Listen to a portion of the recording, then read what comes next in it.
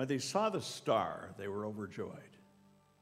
On coming to the house, they saw the child with the mother, Mary, and they bowed down and they worshiped him. And then they opened their treasures and presented him with gifts of gold and frankincense and myrrh. And having been warned in a dream not to go back to Herod, they returned to their country by another route. Well, at Christmas time, we often focus on the wise men and their long, long journey to see the baby Jesus. We talk about how they worshiped him and the significance of the three gifts. And that makes sense to talk about all of those things. That's part of the main focus of the story of the Magi. But there's a part of the story that we don't really talk about. And it's just a tiny little mention right after their visit with the baby Jesus. In the last sentence of the story, it says something. It says something important. It says that they decided not to go back, having been warned in a dream not to go back to Herod. They returned to their country by another route. That may seem like an insignificant little detail that got thrown in there, but think of it this way. The Magi had a plan. Their plan was to travel all this distance, to find the Messiah, to give him gifts, to turn around and go home the way they came. Quickest, easiest way to go is right back on the same route they took getting there. That way they know where all the gas stations are, they know where the Cracker Barrel is, the Chick-fil-A, they know all the important places along the route, right? So it made sense for them to go right back the same way that they came in. But the scriptures say that they were warned in a dream not to go back to Herod. Well, Herod was on a campaign, wasn't he? He was on a campaign to eliminate any of the competition, especially those who might be king in his place. And he had asked the Magi, when he had first met them, to come back when they found the baby Jesus, when they found the Messiah, to come back and to tell him where he was. Well, we know why he wanted to do that. He wanted to get rid of him. But the Magi acted on the dream that God had given them, and they changed their travel plans, and they went home a different way. And think about it. This is a tiny little detail, but it's pretty significant. They went home a different way to save the life of the baby Jesus, because Herod surely would have made a beeline straight for Bethlehem if they'd gone back and told him the information about where Jesus was. Sometimes in our lives, we have sudden changes that may become important and necessary. And some of those changes might be very difficult. But being willing to change when necessary can be life-altering. Like the wise men, something you do may change the path of your life, the one that you're on, and your life and the lives of the people around you, they might be significantly affected. In those times, it's good to keep three things in mind that are part of this story: divine, decide, and dedicate. The wise men had a divine dream. They had a dream from God, calling them to change their mind about how to go home. Now, this was not their safety that was what was in mind. It wasn't for prosperity. It was to further God's divine plan to keep Jesus safe. They had to decide if they're going to follow this divine intervention or just ignore it, make it an afterthought. After all, nobody in history would blame them. Nobody would look back and judge them for having gone back the way that they came in the first place. And we're pretty sure that God would have found a way to figure out to protect the Holy Family no matter what the wise men did. But their dedication to their decision, prompted by this divine dream, gave them a kind of place of honor for obedience in Scripture. We remember them, even though they're not a really big part of the story. But there are some pretty big things that are part of that story. The Bible is filled with people who had to change their minds about all kinds of things. Think about Lot. Lot changed his mind about where he was going to live. And That was a good move because real estate prices were about to fall. And he followed some divine direction, and he made a change. Jonah changed his mind about where he'd go. I mean, there was a little divine intervention there too, right in the middle of his cruise, and that put him on the shores of Nineveh eventually. Inside the belly of the fish, he changed his mind about running from God, and he repented, and he became willing to obey God. And that's a really smart move, unless you really like sushi. So, this same kind of thing happens in the New Testament countless times. People change their minds when they encounter Jesus, don't they? Or don't we? Today I want to compare and contrast two other people who were called to change their minds in the New Testament. The rich young ruler and Zacchaeus. Now the rich young ruler, the story in Luke 18 says that a rich young ruler, a young man, comes to Jesus and asks him, "What must I do to gain eternal life?" And Jesus says, well, you know the commandments. You shall not commit adultery. You shall not murder. You shall not steal. You shall not give false testimony. Honor your father and mother. Well, all these things I've kept since I was a boy, he said. When Jesus heard this, he said to him, you still lack one thing. Sell everything you have and give it to the poor, and you will have treasure in heaven. Then come and follow me. When he heard this, he became very sad because he was very wealthy. Now, just one chapter later, we get the story of Zacchaeus, the tax collector.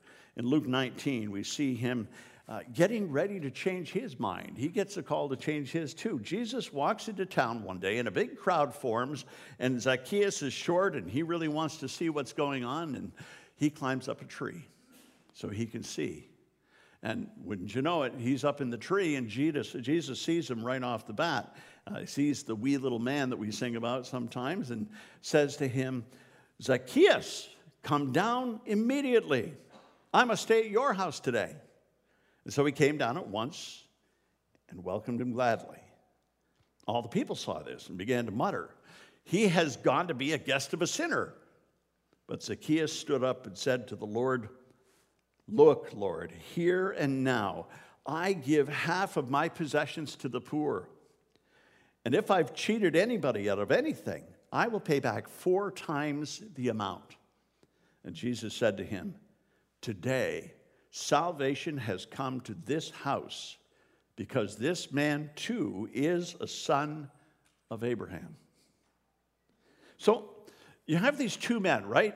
Two men, they have 2 choices to make. Each one has a choice to make, and each one chooses differently. Both were challenged by Jesus to change their minds about things, to alter the path of their journey.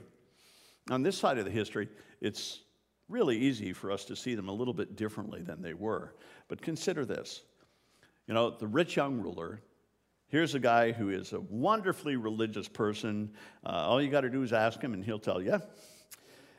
He followed the rules, and he honored God with his life. And it seems he wanted to ensure that he was doing everything right to gain eternal life. He was a young man that, hey, this is the one I want my daughter to marry. You know, he's the one who looked good, had all his ducks in a row, it seemed. He was a young man who parents hoped their children would grow up to become. Well, at the opposite end of the spectrum is Zacchaeus. Zacchaeus is a tax collector, and like the Apostle Matthew, he was considered a traitor to his own people. And by all accounts, he was not religious. He cheated people out of their money. He partnered with Rome to extort God's people. He was not well liked.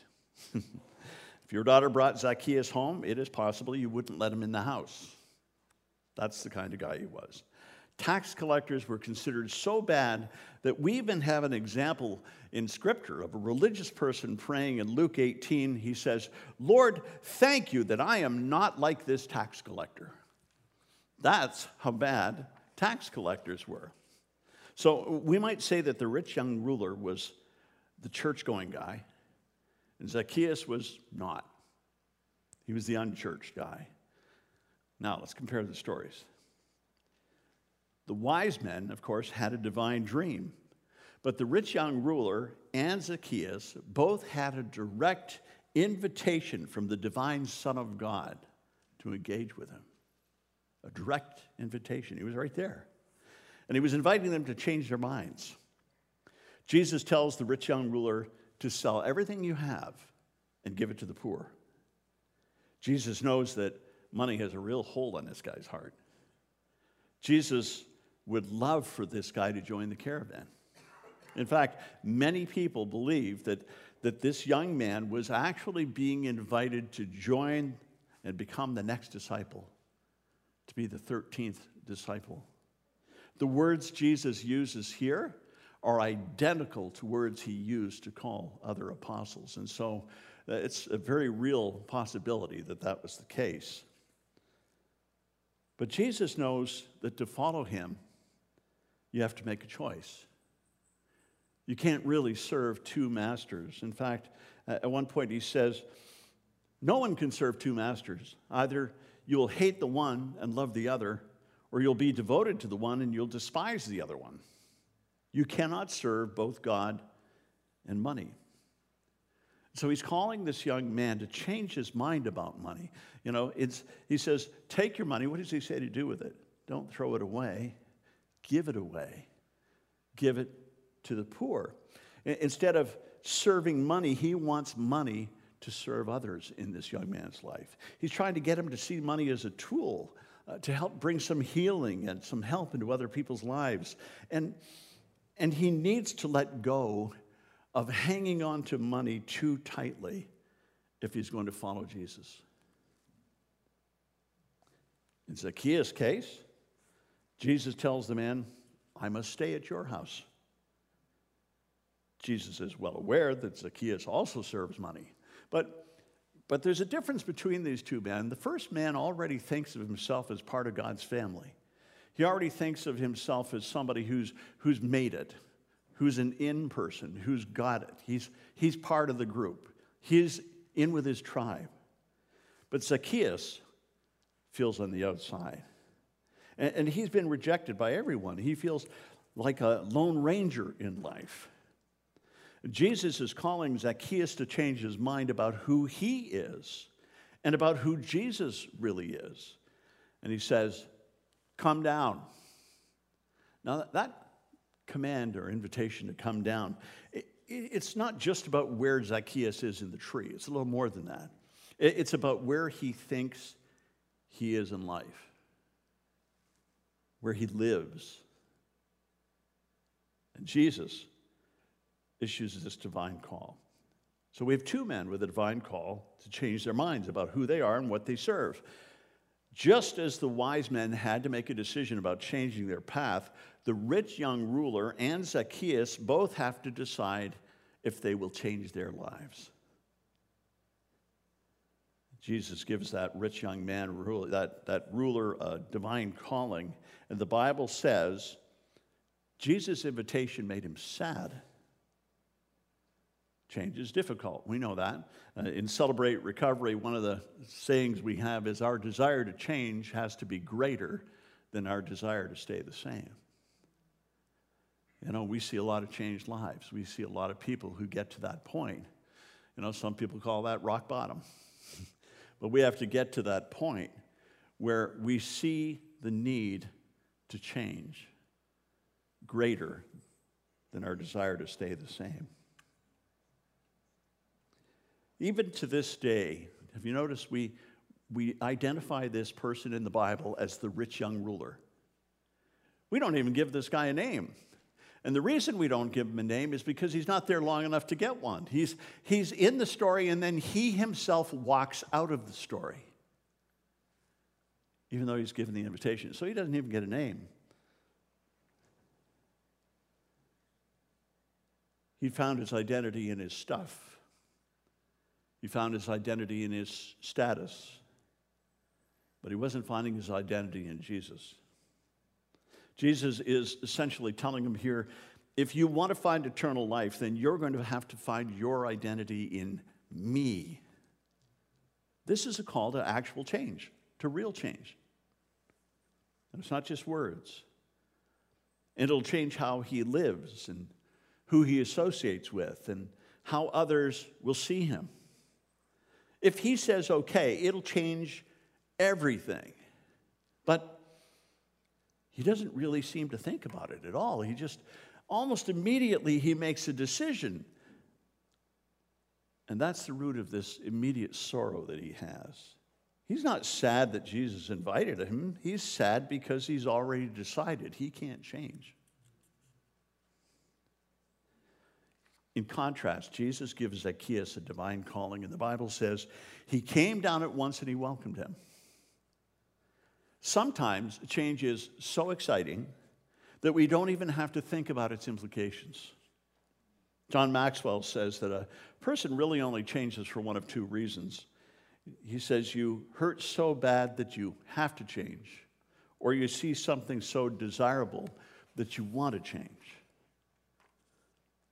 What was Zacchaeus seeing? He was seeing something that he really wanted to change to and for. As Zacchaeus was shimmying down the tree, he probably had no idea how this simple decision was going to be so life-altering. One yes to Jesus was going to change the whole direction of Zacchaeus' life for the whole rest of his life. This decision was going to change the way he lives, how people see him, who he spends his time with. It'll change his politics. It'll change his theology. You know, I know we like to think that he decided to say yes to Jesus and that immediately after that, things were infinitely better, that everything changed and it was all sunny in Philadelphia. But Jesus himself said to his followers, in this world you will have trouble, but take heart. I have overcome the world. Now, while we hold on to Jesus overcoming of the world, and as we should, we also shouldn't miss the first part of that message in that passage. Zacchaeus' decision to invite Jesus into his home was also an invitation for everything that goes along with that. It's an invitation for the challenges and the troubles that being a follower of Jesus could be. And he's going to have to learn, if he takes that role, to live with a little less income, a little less influence and political power. His decision for more Jesus may just cause him to have less of other things. But Zacchaeus is willing to make the change, while the rich young ruler isn't. A lot of translations say that the rich young ruler went away sad. One says he went away gloomy. But the word here in Mark 10:22 is actually the word for grieving. If we were to read it like this, the man's face fell, he went away grieving because he had great wealth. Grieving is more than just sad. He didn't have to go away that way. But apparently he was dedicated to the decision not to change his mind about how he found his identity. He was dedicated to continue to live in the way that he had been living instead of following Jesus. Well, I don't know about you, but I know this has been true in my life, and I think that probably most of us have been here in some way. We've all had the moments when our journey finds us on a road to regret. You know, where we look back at something and some decision that we made, and you know, many of those regretful decisions we've made are tied to the fact that we were not necessarily willing to change our minds about something. That often is what happens. And even now, while we're talking, maybe you're being reminded of something you wish you could go back and change if you had the opportunity, rather than stay the same. We've tasted maybe a little bit of the rich young ruler's grief. But maybe like him, we chose to stay the same, to not make the change that we knew was necessary in order for us to grow in Jesus, or to go forward in our lives, or to even see our marriages thrive. On the other hand, we have Zacchaeus. He's the poster child. He's the poster child of dedication to changing your mind. I mean, look at his dedication. Look at what he does. It says, here and now, I give half my possessions to the poor, and if I've cheated anybody out of anything, I will pay back 4 times that amount. That's dedication. Sometimes we forget that dedication is costly. And right up front, right at the beginning of his encounter with Jesus, something's obviously happened because he's giving away half of everything he has. Now, this isn't an obligation that someone told him he had to do. This is an offering. He's making an offering to God out of his heart. It's not being given to people he owes, but to people in need. He started to understand that money is a tool, not a treasure. And if giving away half of it and giving it to the poor isn't dedication enough, then he says, well, everybody I've cheated, I'm going to give them 4 times what I cheated them from. I think we love this story. I think even from the time we're kids, sometimes we love this story about the wee little man, right? We celebrate Zacchaeus. But his story isn't just here so we can cheer him on, much as we want to do that. He's setting an example of just how costly dedication to change can be when we choose to follow Christ.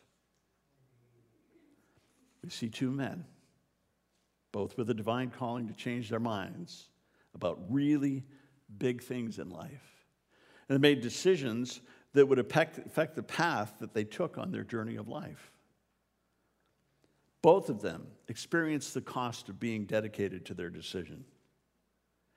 And in the end, one went away incredibly sad, and the other, it seems, incredibly happy.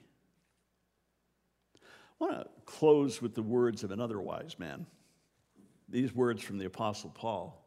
Paul said, "Do not conform to the pattern of this world, but be transformed by the renewing of the mind.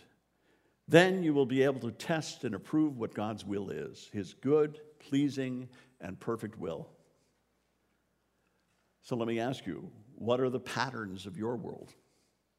We usually take this scripture and only apply it to the secular, to that outside the church. But what about in our circles? What about where we live? All of us have a divine calling in some way. Every one of us. Not just pastors, preachers, nuns, priests, special calling people. No. Everyone in Christ has a calling from Christ to follow him and to be engaged in what he assigns for you to do in your life. And I ask you, how is God speaking to you? How is he speaking to you about your life? You ever stop and just listen and say, hey, God, what do you want to speak into my life? What do you want to say? It might be different than you suppose. What if you reconsidered how you make your decisions? What if you always, in every decision, went to God first and started there? How would that impact you, your family, your church, your work, your friends? Would it make a difference? In this passage, Paul uses a word that's translated as renewing, the renewing of the minds. But it can also be translated like this: a change of heart and life. I think that's a better translation. Some things are worth changing for. Jesus calls people to change their minds often in the New Testament. Then their hearts alongside it. You know, you hear in Jesus preaching things like, "You've heard it said, but I say." You know, Jesus takes something that they've heard and kind of turns it on its head sometimes. You were taught to think and act and do something this way, but I'm calling you to change your mind about it and go that way. You see that from Jesus all the time. See it in the Sermon on the Mount. In the church, it's real easy for us to get stagnant and for us to avoid change. There's great comfort in staying the same. I get that. But there are times when change is needed. And it could be something as simple as changing the direction of your journey home, like the wise men did. Or it could be as complicated as changing your mind about where you find your identity. Do you find your identity, who you are? Do you find that in the world around you? Do you find it in your stuff, in the money you're able to make, in the status that you might have? Or do you find that in Jesus, your identity? Wise men and wise women still seek Jesus above everything else. And from time to time, they need to make their mind change. They may need to make a change. And that might alter their journey in this life. So if faced with that, I pray that God of peace, that he will teach us when to change and when it's time to stay the same. And that when God calls us to change, that we would be willing to go wherever God leads, as so many have in this Christmas story that we've been sharing. Let's pray. Heavenly Father, we seek direction from you. You are our divine God. And we seek relationship with Jesus, the divine Son of God. Speak into our lives in a way that we understand, and in a way that we understand that it's you speaking to us. Lord, if you call us into something new, into some new direction, change our hearts to align with you. Help us be willing to change as needed to further your will. And Lord, give us the courage to make sacrifice when such a thing is needed to more closely follow your steps. We pray these things in Jesus' holy name. Amen.